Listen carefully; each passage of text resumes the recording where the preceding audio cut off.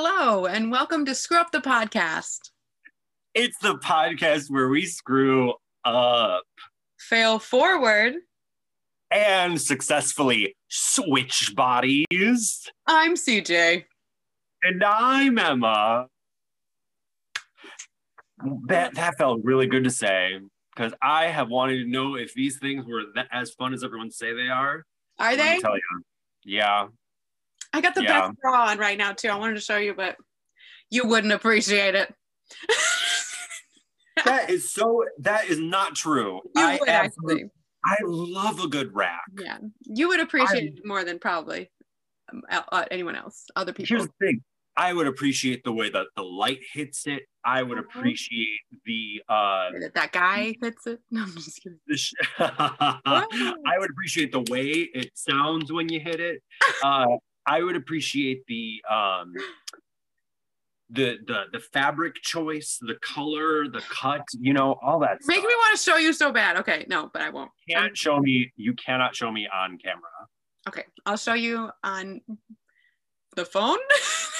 Just kidding. Today. We're talking about screwing up the diet, screwing up our bodies. Screwing up the diet. It's interesting because when I think of diet now, I have like two voices in my head, one of which is like the scientific nutritional aspect of diet, which is basically just like whatever you consume, right? Mm-hmm. And then I have the, trim spa, California baby, palm tree, don't look at me unless you're a size 0 concept of diet. Yes. One is obviously very healthy, and then one is very not. And I think that it used to be like more ambiguous as to whether or not dieting was good or bad for you. But I think we've all gotten to the point where like it's pretty unequivocally true that restriction-based food eating is not healthy. I agree. But not even because it's food though. It's because it's restriction-based anything is not the key to getting what you want. Like you don't feel good about yourself when you restrict things from yourself. You know what I mean? Yes, that's so true. It doesn't at all necessarily only apply to food or diet. Restriction is not the healthiest way to get what we want from ourselves. Constraint is important, but restriction not so much. Well, it's interesting. Constraint is even like, it's like if you give yourself choices that are like good enough choices, then you don't even feel the need to restrict yourself from like meet yourself where you are with your diet. And I mean, obviously this is going to be, I'm already calling this as being like a bit of an interesting, because I think you and I have sort of opposite ends of the spectrum with diet issues. And it's hard for me to even say how I feel about food without sounding like I'm lying about it, because like objectively I know what I am saying to be true, but I do not practice it. So it feels like I'm having a bit of like a what's the word? It's like imposter.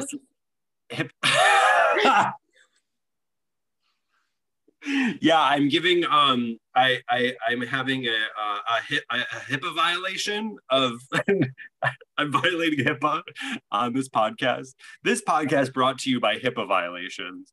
If you can't tell your doctor, you can't tell anyone else anyway, so don't.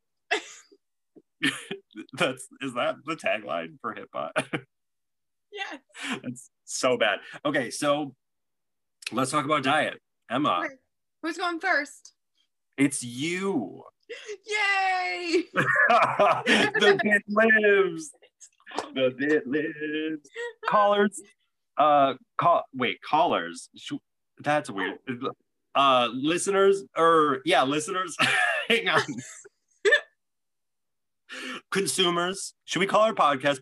Should we just call them consumers? That's like a weird thing to call somebody, I feel like. Okay. I don't remember what I was going to say.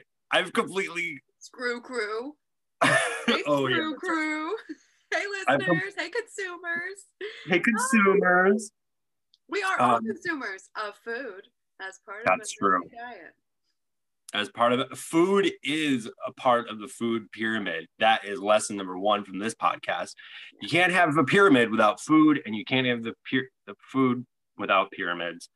That's why I always cut my sandwiches into triangles. That's right. I only eat triangular shaped food. Were you ever that kid where you were like, cut the crusts off, dead ass? Were you ever like that? Yeah, but I had to do it myself. Nobody's cutting them crusts off for me. Okay. That's for sure. So you were like, oh, there's this silver spoon next to me, but no one's going to put it in. Yes. And I always cut it into 4 triangles. I would make a butter toast. We had like vegan butter or whatever. And that was like one of my 4 foods. I was a very, very incredibly picky child. So I would eat tortilla chips and ketchup. I'd eat butter toast. And I would eat, that was about it. And like fruits and vegetables, I was pretty good about eating because we were vegan. It was a very, that's what you eat. Yeah. Yeah. That's interesting. Tortilla chips and ketchup would honestly throw me until literally yesterday when we had some leftover fries that we re-crisped, but I made a curry ketchup to go with it. And I made too much of it. So I took pretzels and I was just like, I don't know if this is going to be good. And you know what? Of course it was, because ketchup is amazing. I eat it on absolutely everything. Oh my God. You did tell me that. And I do not go that far, but I will say that every time I include ketchup in things, it always makes sense to me. Yeah. I will say that. I mean, just straight up corn syrup and sugar and tomato sauce. It's what else could you want? Salt, so much salt. So much salt. Oh, yeah. It's delicious. And it's got to be that Heinz 57. One day I will absolutely have a tattoo of a glass bottle of Heinz 57 ketchup on my ass. And you just smack the 57. You just smack that 57 to make it come out. Oh my God. Well, tag to our last episode. But you know what you have to do is that every time somebody smacks it, you have to get it redone so that you have the tattoo artist build up the little crusties around the cap so that it looks well used. Yes, and like disappear some of the ketchup out of the bottle over time, over the years. Like at every birthday, I'll get it touched up. That sounds perfect. My tattoo artist here in town is amazing too. He would do it happily. He's seen me in every way. He's seen every part of me. I would love to pick your brain about that another time, because after coronavirus, I need a tattoo. Oh my God, yes, absolutely. I have all kinds of suggestions. I was actually calculating the other day, and I probably have spent maybe 48 hours in the tattoo chair or whatever you call it. Probably over my 28 years. Oh, yeah. I thought you meant like in one. Oh, I was God, like, wait, no. What were you getting done? Yeah, just like, yeah. Actually, I was born with a blank face, so he kind of just filled it all in. That's what took so long. I got a blank face, baby. Tattoo your name. Don't do that. That would be a screw up. Don't tattoo anyone's name, unless it's someone who's passed away, and you have and only their ghost can ruin that tattoo for you. But.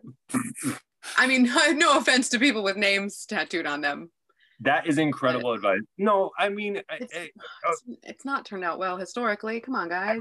I think it's a bad idea. And I think that every single person who currently has the name of someone tattooed on their body and hears this would get offended. And then fast forward to 2 years from now when they're like, they were right. Yes, they come back and a little donation for that. Just kidding. I don't know. Yeah, we'll take the money up front, please. Because whether or not we're right is irrelevant. Right. What we're saying is it requires money. I don't know why. Oh my God. Okay, so let's talk about diet with you. What you got going on? Oh my goodness. Yeah. I was a little nervous about this episode in particular because we're kind of going to take a little deep dive here into my past. But I am excited to share. I feel like it's a lot easier to share things way after the fact, way after the recovery, way Yeah. after all that. And I'm only about a month or so into feeling more confident about my eating. Mm-hmm. So, but honestly, I also believe that it's easier for me to process when I do share, and I process faster when I'm able to share openly. Yeah. And again, the vulnerability, it's not about who I'm sharing with, it's about myself. It's about sharing in and of itself. So Yes. I'm Well, really excited.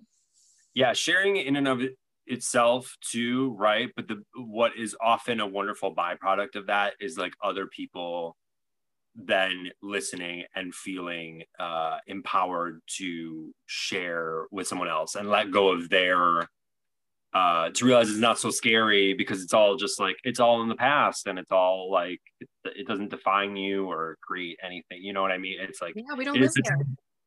it's such an important part of the healing process to let that kind of stuff like live, instead of just pretending it doesn't exist. So Absolutely. I fell real hard into the cannot be overweight by any means uh, box when I at an early age as like a young adult, preteen even, and was very always felt like I was, too fat or too, that I had cellulite even at, 12 and 13. When I think back, I'm like, I could, probably not, maybe it's not. crazy. It's crazy to think that a 12-year-old girl knows what cellulite is. Oh, yeah, I was very aware and I was very terrified. I thought that being overweight would be the worst thing that I could possibly be.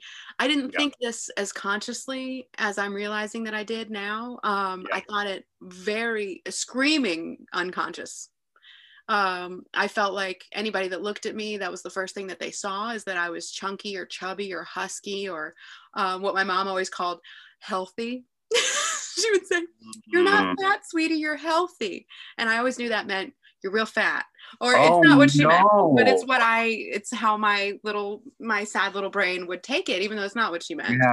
Yeah, Um, well, because it's like it's whenever somebody else says something like that, they're like, "Oh, you're not fat, you're big boned," or "Oh, yeah, you're not fat." anything that's like, you're not fat, but But basically, exactly. it's So it's like it's terrifying. almost like it had the opposite effect because it was like you're not fat, you're healthy. They're in sort of giving a negative connotation to healthy in the process Oh, too. yeah, absolutely. I mean, given a negative connotation to healthy is the name of the game as far as like modeling in the 90s and early 2000s. I mean, I That's wanted to true. be wafy. I wanted to be thin more than I wanted to be alive for much of my life. And I wanted to be skin and bones. I wanted to be not even much skin. I just wanted to be a bunch of bones. And it's Well, like, that I can relate to.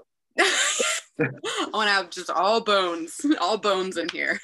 I just it would be so much easier to audition for one of the dancers in a David S. Pumpkin sketch, if I was Yeah, just you're all right. bones. Oh, yes. Except if I made a David S. Pumpkin sketch, then my skeletons would have a full pubis hair. Ooh, any questions? Yes. Oh my gosh. So my battle with my diet came really early. I felt like I can't blame anyone else, but I know that the women around me in my life were deep in their own struggles as well. And I took a lot of that on also, and almost to a competitive degree. And looking back on it now, where I was like, you're upset that you're eating too much. Yeah. I'm going to eat nothing. And so I was probably about 14 or 15 when I started being bulimic, when I started binging and purging. Mm-hmm. And looking back now, it probably wasn't binging. It was just purging. I'd probably eat the normal amount and then throw up after every meal on Right. purpose. And at 14 or whatever, I wasn't in school. And I wasn't supervised, so I could pretty much do it anytime I wanted to after any meal. If somebody was home at the time, I could just walk outside into the woods because it was North Carolina and just throw up in the Mm-hmm. woods. And by like 16, it got to the point where I was even proud of myself at the time, where I could throw up without using my fingers. What? Because I knew what all of the feelings were. I knew how to turn my own stomach over a toilet so that I could get rid of whatever I needed to get rid of. Wow. And what really hit me, I think I was like, around 16, when I realized that my practices had worked so well that I was no longer in control of when I threw up. And so it's been over a decade now, and I daily have gastric reflux because of this. So I just would want to encourage anyone listening never to do this, obviously. And also that these things, some of these screw ups have such long lasting effects. I might be throwing up every day for the rest of my life because of the way that I felt about myself as a preteen and as a teenager. So at 17, 18, around that point, when I knew that the bulimia was going to, keep me miserable, I was able to stop being bulimic, and just because I had noticed the negative effects and how it was becoming less and less controllable. And so instead of eating the normal amount and throwing up the normal that amount or whatever, I went to restricting my diet so much to the point where I created a huge negative association between eating basically anything. And I could find whatever reason: this had too much sugar, this was fried, this was that, this was this. I just don't need that right now. Unless I feel like I'm starving to death, I don't need it. So it got to the point where when I would go to eat, I would have all of these thoughts that would cause nausea in and of itself. So I would lose my appetite almost immediately. And then at around 19 or 20 is when I started like heavily smoking pot, I would say. Or no, I was like 22, 23. I was basically out of graduate school. I did my undergrad in psychology, and I used what I learned in behavioral psychology to create the association of nausea and food so that I wouldn't eat.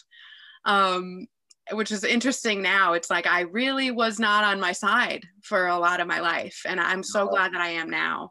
Yes. So after I got my master's degree, I was no longer in school, I was able to smoke weed a lot more regularly, and that gave me the munchies. And that, like many addictions, fueled itself 1,000 times over for years, where I'm like, I can't eat unless I smoke weed, because 1, it gave me the munchies. 2, it numbed the negative thoughts that I wasn't trying to control so much to where I wouldn't feel the nausea when I went to eat anyway. And what would happen is that's when the binging would happen, is when I smoked weed, I would eat amounts that are so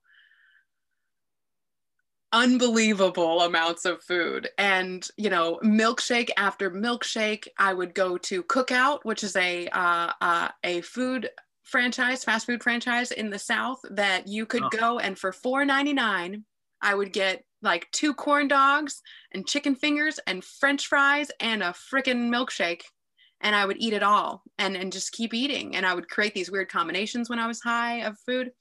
And I really believed for a long time, like, I needed weed to give me the appetite and give me the thought submission to be able to eat. Permission, yeah. Yeah. Probably. Yeah. Okay. Maybe. Yeah. What's it when subdition? When you subdue your thoughts? Oh, we're right around it, dancing around it. Yeah, I know what you mean though. You need to quiet the mind. You needed to quell the beast. Exactly. And the weed was good for that for a long time. But what I didn't realize also is that I wasn't getting any better by doing this, and that I was only getting more dependent on the weed. And so I live now in a state where weed is entirely legal, and there are dispensaries in every town in this state. It's so easy to get, and I've really had to cut back. And stop smoking weed, and now eating has, it was very, very difficult in the beginning, because there was the times that I've tried to stop smoking weed in the past led to blood sugar dips that caused me to pass out because I wasn't eating. They led to losing a lot of weight really too fast, and just generally not feeling strong in my body or confident, with my abilities during that time.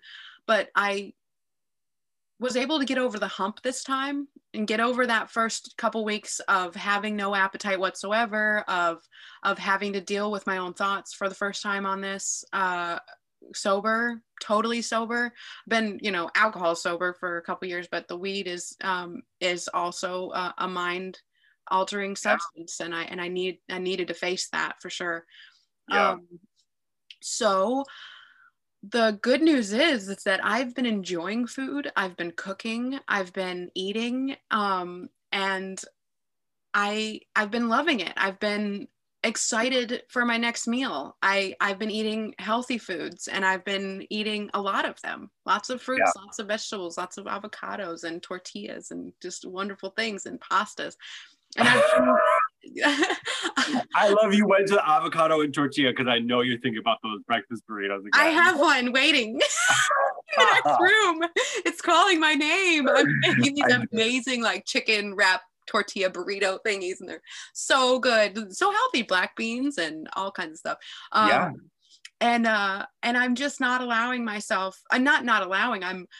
I'm listening to the negative thoughts, and then I'm working through them. I'm working with them and through them. I'm saying, yes, Emma, I know you think this, but we're going to think differently, because it's life or death. We've got to change this. And it's been great. I feel like two parts of me have been coming together. The part of me that has an appetite and is high, and the part of me that doesn't have an appetite and is sober, are coming together. And now I feel high and full. Even though, and I am sober. And lastly, recently, and I have not told you this, but just last night I had another one. I've been having dreams where I am eating things more, because it's been on my mind, and I've been eating more in general. And last night I ate a big bowl of this black inky tar type substance that I wasn't supposed to eat, and I'm just eating it, and I wake up. This is the second time I've woken up this way. I woke up spitting. We talked about ruining mattresses last week, so I'm almost there. If I do this again, I wake up just spitting. That is such a fascinating dream, because it's one of those dreams that it has to have a huge it's an indicator of something for sure. Yes. Have you thought about looking up and seeing what that means? It could be a really common, because I used to have a dream. I don't have it so much, but it was one of the only recurring dreams I've ever had, where I would be standing in front of the mirror and I would pull full rows of teeth out of my mouth. And that happened for years. It finally went away a year and a half ago. I think I've had one since then, but wow. Yeah. Looking it up and being this has a lot to do with, I can't even remember what it had to do with, because now I'm confusing them with. Was one of them. Yeah. Financial insecurity, the feelings of panic around caretaking for yourself or for your responsibilities as far as finances. It was, I have my body being my body straight up being this is what will start happening to you. It's no joke that Absolutely. You're, need to, I think that your story is one of many. I think it is a struggle than I would have ever realized. I felt very alone throughout this entire process. Totally. And now looking back, I'm no, we were all struggling with this. I mean, especially women my age. I'm glad that you brought up the dreams about the teeth falling out or coming out. I've had many of those as well. That's one of, and I have lots of reoccurring dreams, and that's one of them. Another one is puppies being killed, but we'll talk about that another time. I actually wanted to make a point too. Not only is it dangerous for your stomach and your stomach lining and your digestive system to be binging and purging, but it's also because sometimes when I would smoke weed, I would binge so much that my body was just like, this is too much, and I'd have to throw up. I would just throw up because it was too much. It was just too much. And then this is kind of a more embarrassing fact of all of this, but I feel like it's important, and I wish I would have known, because even as a young child, I knew that bulimia was not good for your body, and I did it anyway because I laid out, the choice, and I was thinking, well, it's more important for me to be thin than it is for me to be healthy. But I didn't realize that the stomach acid from throwing up on a regular basis will degrade your teeth at an astonishing rate. And between the vomiting from the bulimia and the vomiting from I don't know how you were as an alcoholic, but I was an alcoholic that would throw up every time I drank, and then most times would throw up and then go right back to drinking, and then throw up and go right back to drinking. Usually if I did, it was like it was night of. Like I never wanted to go to sleep without throwing up. Yeah, I wasn't much of like a hangover thrower upper. Like if I was throwing up, it was usually while I was still drinking. Yeah, if I fell asleep without throwing up, I'd throw up for sure the next day when I was drinking. Gotcha. And so all of this led to the degradation and the death of my front teeth. And I think about, as a teenager and as a young adult, I never wanted any pictures of me for the longest time. And there probably are only a handful of pictures of me between the time that I was born and the time I was maybe 17 or 18. And so, or maybe, 16 or something. But so now I have a career in the performing arts. And so my visual aesthetic is important to me and everything. And I am fortunate enough to be able to afford to get both crowns on my front teeth. But the long story short, by 25 years old, my 2 front teeth were dead and gone and useless. And they gone. I can't ever get them back. But thank you, dentists, because thank you, dentists. I'm always saying that. Yes. Thank our dentist. It's such an important point, I will say, to mention this, but also to mention that it is not you're not swapping one vanity for the other. It's not like, don't do this thing because then you'll look bad in a different way. It's like, don't do this thing because these are body parts that you live with for the rest of your life that have important functions that you need to show love and care and attention to. Right. And if you do this one thing, I don't think you can really talk anybody out of, that this kind of mental process. But like, if you feel yourself going in that direction, do what you can to try and put yourself on the right track today. Yes, now. Every small step you can do to make it easier to do what you know is healthy and right for you, and make it harder to do the things that you know are unhealthier for you. Whether they say it's simple, but it's not easy.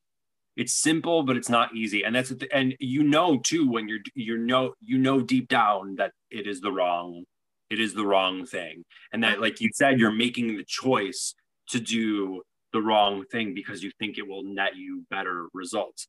There's absolutely nothing wrong with the way anybody looks is born. Like, people are born with different bodies. People are born with different everything. Yeah. And that is part of what makes every individual person so magnificent and wonderful and beautiful. And obviously, there are different ways to be healthy with food, and food is a very complicated issue.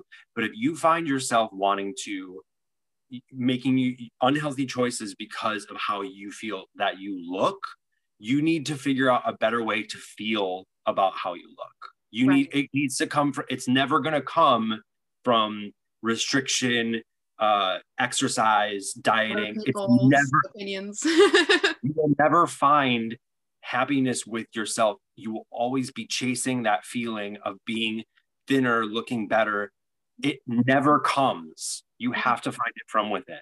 Right. Because it's like, if you get to that goal weight and your mindset has not changed, then it's just going to switch to my skin is bad, my hair is bad, my eyes.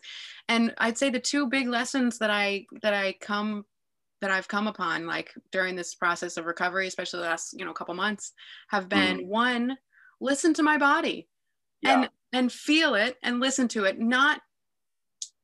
Don't focus on the taste or the look of the food, but focus on how it makes me feel and how, and not how it makes me look even. But and the second would be that, and I think we've talked about this, but listeners,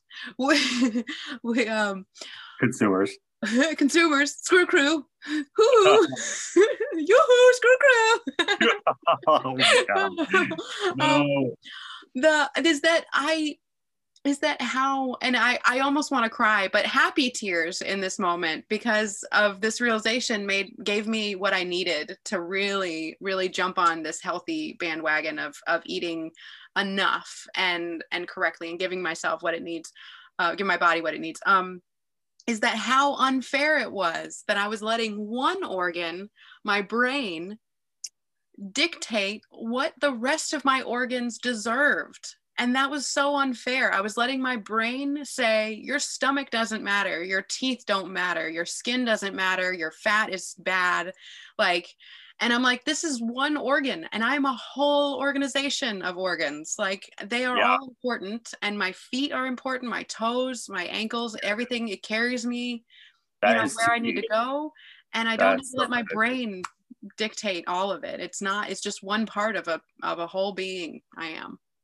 That is such a powerful message, to think that we spend so much of our mental energy depriving other parts of us from the things that and it all works in tandem too. It's all a bunch of lies, because you need food in order for your brain to work well, in order for your heart to work well, in order for your, even to the extent of you saying that water isn't important if you're in the middle of something or whatever, you're just laying there, binge watching Netflix or whatever, and being like, I haven't had a glass of water, and your brain's like, well, that's not as important as me getting this dopamine hit, from season 2 of The Crown or whatever. And it's just that shit isn't true. Go up and get a glass of water. Your brain doesn't know better. Your brain wants the water. It does want the water. It's just if you've ever rolled your ankle, your brain is like an ankle. Sometimes you can't always trust it. It's there for you most of the time, but sometimes it's gonna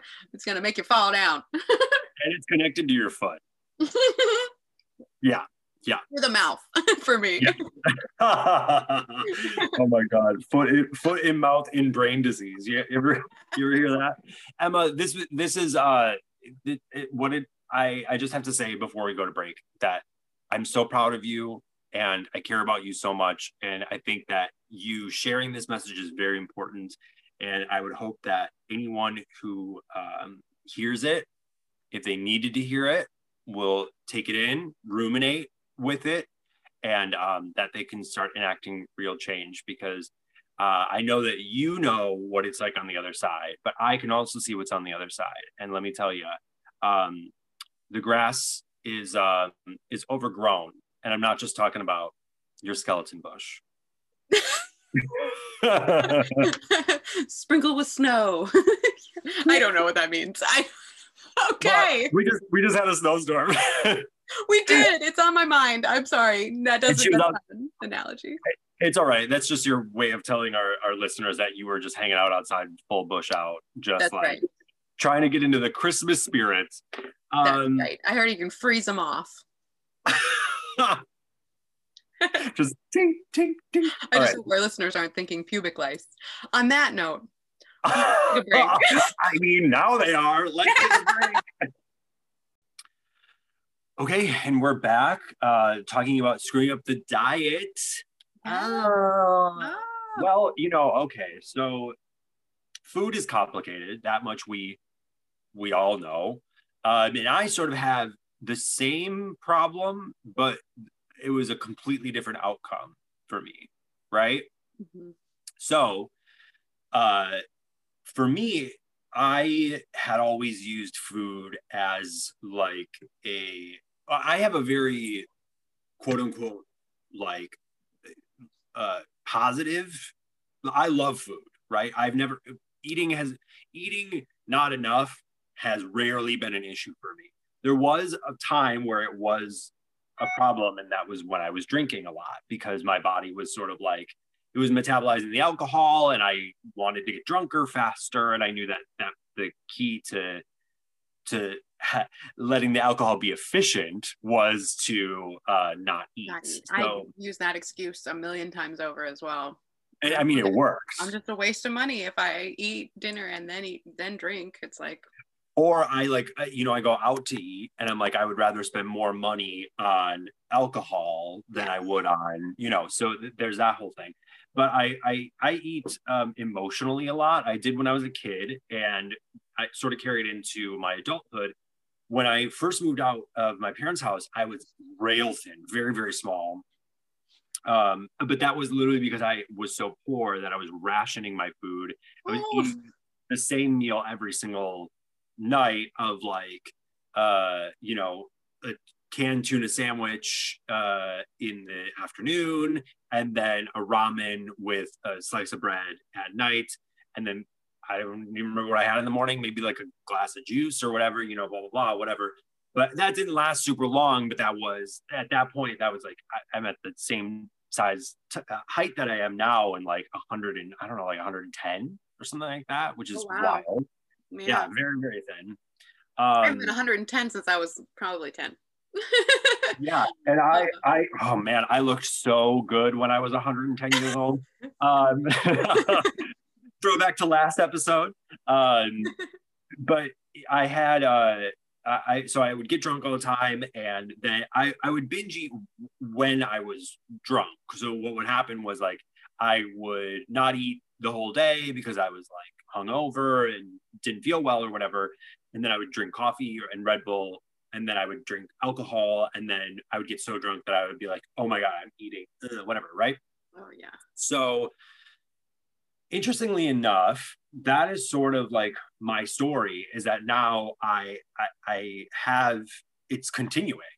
I quit drinking, and I replaced a lot of my emotional responses that I did for alcohol with food.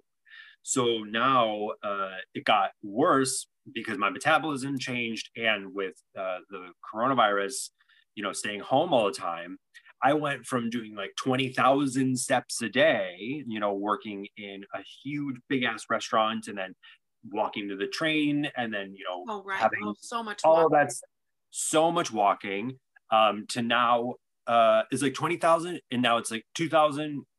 I probably get 20,000 a month. You know what I mean? Like, and it's not that I couldn't get that, it's just that it was built into my day-to-day. I never had to think about it, and now it is this thing where, like, obviously it feels a lot better to shotgun an entire box of Cheez-Its than it does to go on an hour-long walk. And I don't care who you ask, that is just unequivocally true. Yeah. But moment that you're doing each. That's true. That is true. Yeah. Because I have gone on hour walks that have obviously felt a lot better than what it feels like to have a couple of Cheez-Its. But I have, I will say that it's still ongoing, that I'm still working through the emotional eating, because sometimes I will toss and turn in bed for hours, not being able to fall asleep until I get up and eat 500, 600, 700 calories worth of something. And then my body's like, okay, all right, now you can go to bed. And I produce this very, like, I have a, you know this, I have a very good breakfast. I eat almost entirely like plant protein based stuff, or plant-based.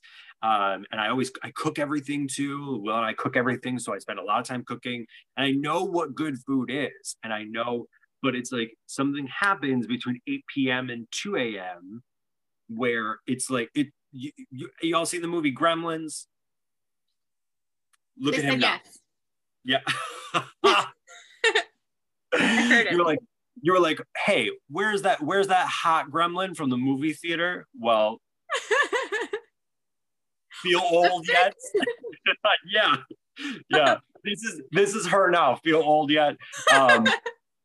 But it is a true struggle, but it's a struggle in the sense that then it becomes a self-fulfilling prophecy. I look at myself in the mirror and I don't like the way that I look anymore, you know, and I gained 20 pounds during the lockdown, and that's a lot of fucking weight. It's a lot of weight. And I'm going to end this with the most positive spin, because I now am still obviously working through that emotional connection, but I had a breakthrough with how I view myself. And you already know this, but I really want to end this with the positivity of like how perception can really shift your life in incredible ways. So I was actually taking a walk. I did also have Cheez-Its that day, but I was taking a walk. And I was wearing yoga pants that barely fit me anymore. Do you remember this story? Yes, I'm so excited. Yes, yeah. Yes. I love it. So they don't fit me anymore. And they kept riding up my ass. And it was like, I was so, yeah, I was like, I was supposed to say, take yoga pants is what that's what I meant. Yeah. Yeah, okay, yeah. great. I was about to say, take a picture, it'll last longer. And I don't know. That's not an appropriate reaction to that. Like, you say that, say that to somebody who's inside your asshole. But I wouldn't last longer if there was involved. That gets me every time. If you take a picture, I will immediately come. Yes. Consent is important, but yeah, I just had to throw that disclaimer in there. Consent is important. Without them knowing. Yeah. Yeah. So I had so I was wearing these pants, and I felt, and I feel like a lot of people feel this way now when they go on walks. I sort of have social anxiety already. So like I already had an issue with getting too close to people, or like feeling a little bit like closed off, but it's so much worse now because of the pandemic that I like. And in the city, it's different than outside the city. If you don't live in a large city, you might not understand, but in the city, it's very claustrophobic. Sometimes people wise, you really have very claustrophobic. It's an effort to dodge people. Yeah, it takes an effort to dodge people to the extent of where you will come to a crossroads at like an intersection, and 4 people will meet at the same time. And one person has 2 dogs, one person has 2 kids, another person has 2 kids and 2 dogs, and you're standing there and they're all looking at you like, you better walk through a car to get out of our way. Run. Yeah. You better turn around. Go home. Turn around. Run as fast as you can away in the other way. You better parkour up the side of that building. I want to hear your feet slam behind me. Yes. What you looking at, Spider-Man? Figure it out. I want you to be bit by a radioactive bug and find your own way out of this mess. Okay, so anyway, I'm wearing the yoga pants, and I have this constant thought as it's like riding up on me, where I'm just like, oh God, like I'm so big, like I gained so much weight, it's so unattractive. And then there was another voice that came seemingly from nowhere, but honestly, I've been amplifying her for a while now. And it was like the sky opened up and said, well, think about it. When you're out on a walk and you see someone in yoga pants with a big, juicy ass, are you thinking to yourself, oh God, like get that big ass away from me? No, I am not.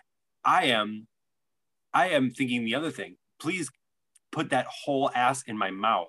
I'm thinking the other thing too. Like a peach that you just want to bite into. There's a reason George's it's the peach. Pride down there. Yes. It is. It was such a huge change in my attitude, where I was like, oh, I might be turning people on with my body. Like people might look at me and find me attractive. And it wasn't so much that, because I feel like there is a level of like, oh, people might find me attractive. Okay, now I can be okay with myself.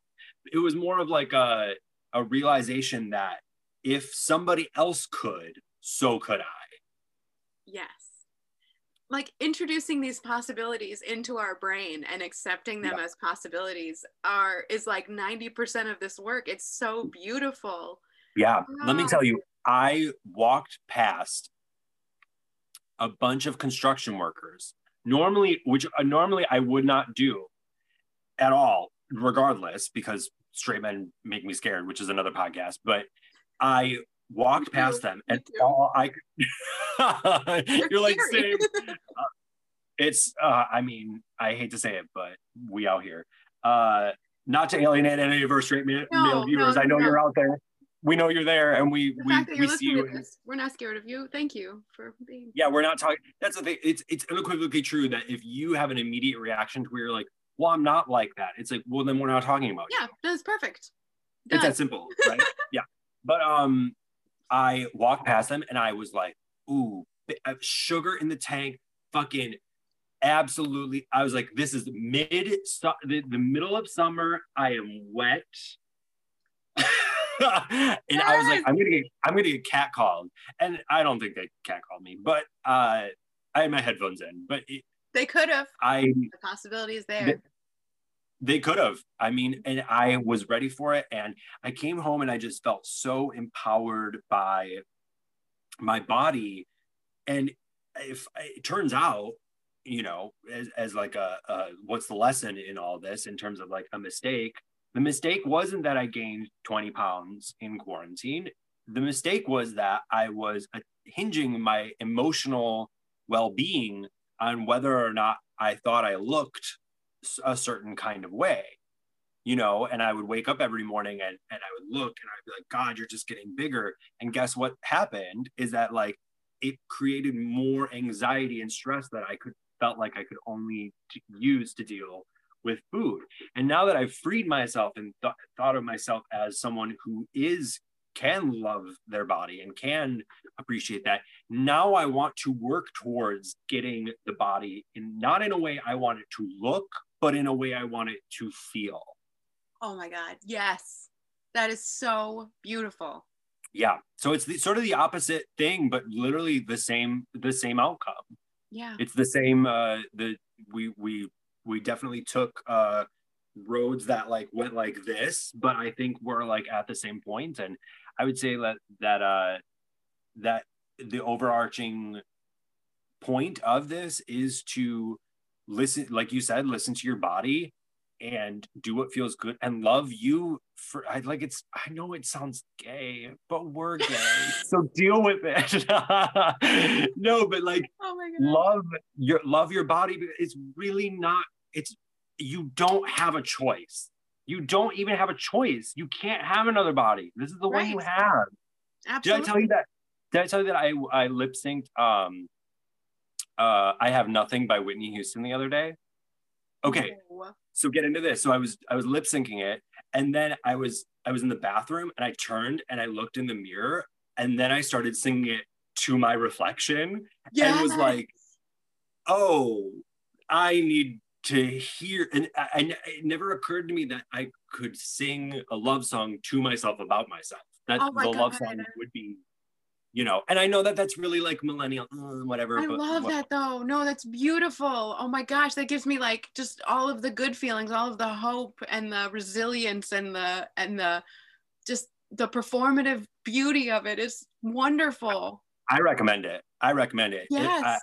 I made myself cry. I was like, should I be a drag queen? Oh my God, yes. Yes. I would love to be a drag king. I do it on accident constantly. Because most of my clothes are men's clothes. I actually had a dream again last night that I was wearing boys' underwear and it was green. And anyway, we'll not talk about Emma's fucked up dreams anymore this episode. But lastly, oh yeah. Okay, what I think is really unfair though is that this is the second time you've been like, sometimes I dream about killing puppies anyway, and then it's like sometimes I dream about wearing men's underwear. And it's like, go on, girl, give us nothing. But doing them on accident. That's okay. I just need that caveat on there in my dreams. That is true. And also, we like to give little nuggets, morsels away. That way you keep coming back and be like, maybe they'll talk about that on a podcast. And, I hate to spoil it for you a little bit, but not only will we not talk about it on the podcast, we're going to forget about it completely for another like 30 episodes. That's right. That's right. But I will do the same thing in my dreams every night where it will be like, hey, remember this? Remember that time you did this? And then I will be like, nope, didn't remember that. Thanks, dream. And I will hopefully forget a few hours after I wake up also. But I did have one more disclaimer about both of us happen to be, have our struggles as far as like feeling overweight at times. But I have been fortunate enough to have a friendship recently over the last few years with someone who struggled with being underweight. And that was mind blowing for me. I was so close-minded about it that I was just like, how could that's not a real thing. But it absolutely is. I mean, people, it works the other way too. And I have respect for anybody that struggled with feeling underweight and trying to gain weight as well. I mean, it's just all about being comfortable and happy with your body and accepting it the way that it is. And I think that the idea of like shunning the societal belief that you need to look any certain sort of way, and instead going inward and saying like, what does my body need right now? Yes. Or what do I prefer, even on a lighter what note? do I like? What do you prefer? There's things that I prefer that are so far against the societal norms. But I've accepted it. I like it this way. Yes, because like, what are you going to do? Again, it's like, you have no choice. And this is, it sounds so like intense to put it that way, but you really don't. Your only other recourse is to deny yourself of the thing that you like for the rest of your life, which you wouldn't do to anybody else. So why the fuck are you doing it to yourself? Exactly. That was a big helper too. I don't judge other people on their weight. And the more I lived in this space of judging myself for my own weight, the easier it would have been to transfer that onto other people eventually. And that's not what anyone needs or wants.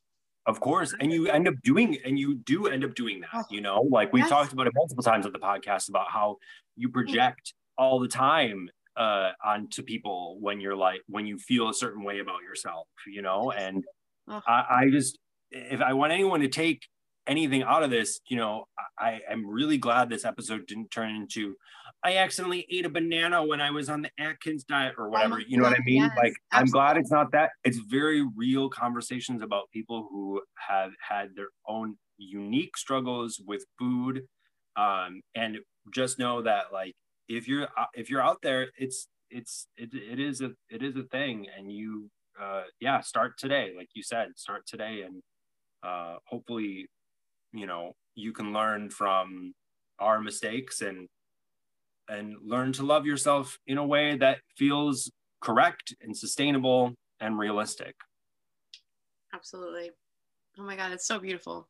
Thank you for doing the podcast with me. I was so nervous about being so vulnerable on here.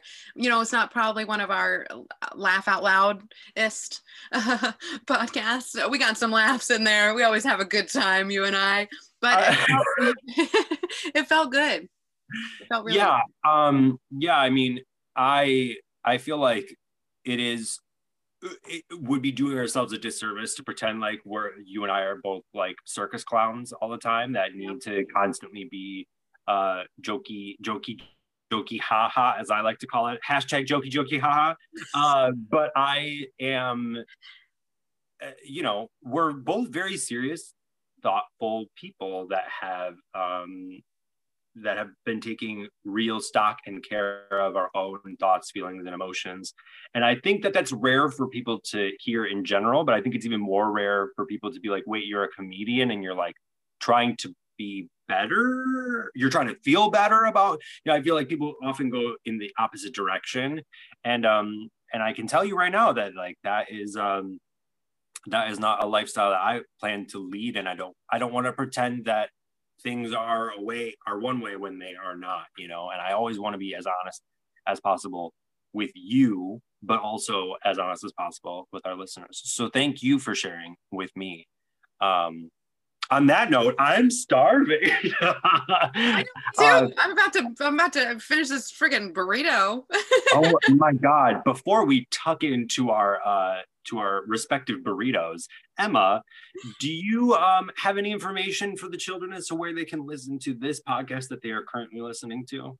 I do. If you want to further listen to this podcast, or hopefully maybe suggest it to a friend, maybe they've had their own struggles and they want to laugh about them or feel like they are not alone, which is one of the most, oh my God, it's my favorite feeling. I have to remind myself on a regular basis that there are so many people out there struggling with very similar things that I'm struggling with.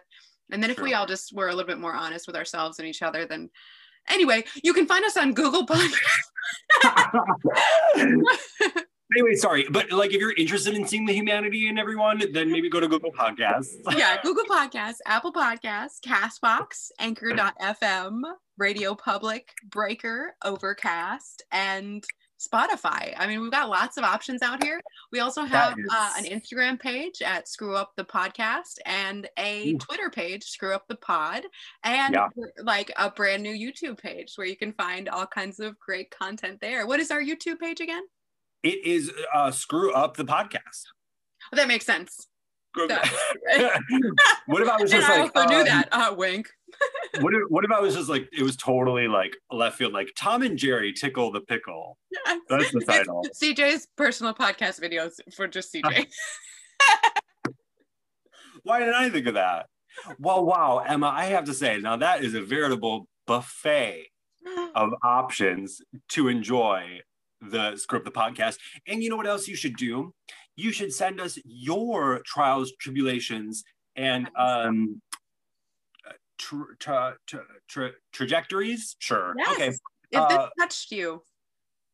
Yeah. If this touched you, lawyer up. No.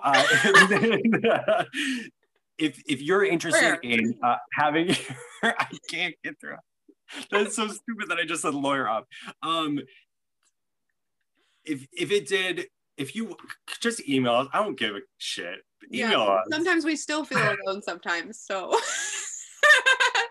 it's a nice reminder. Yeah. So your emails are our food. Yes. And it's our bread. We need to receive of it. Yes. Yeah.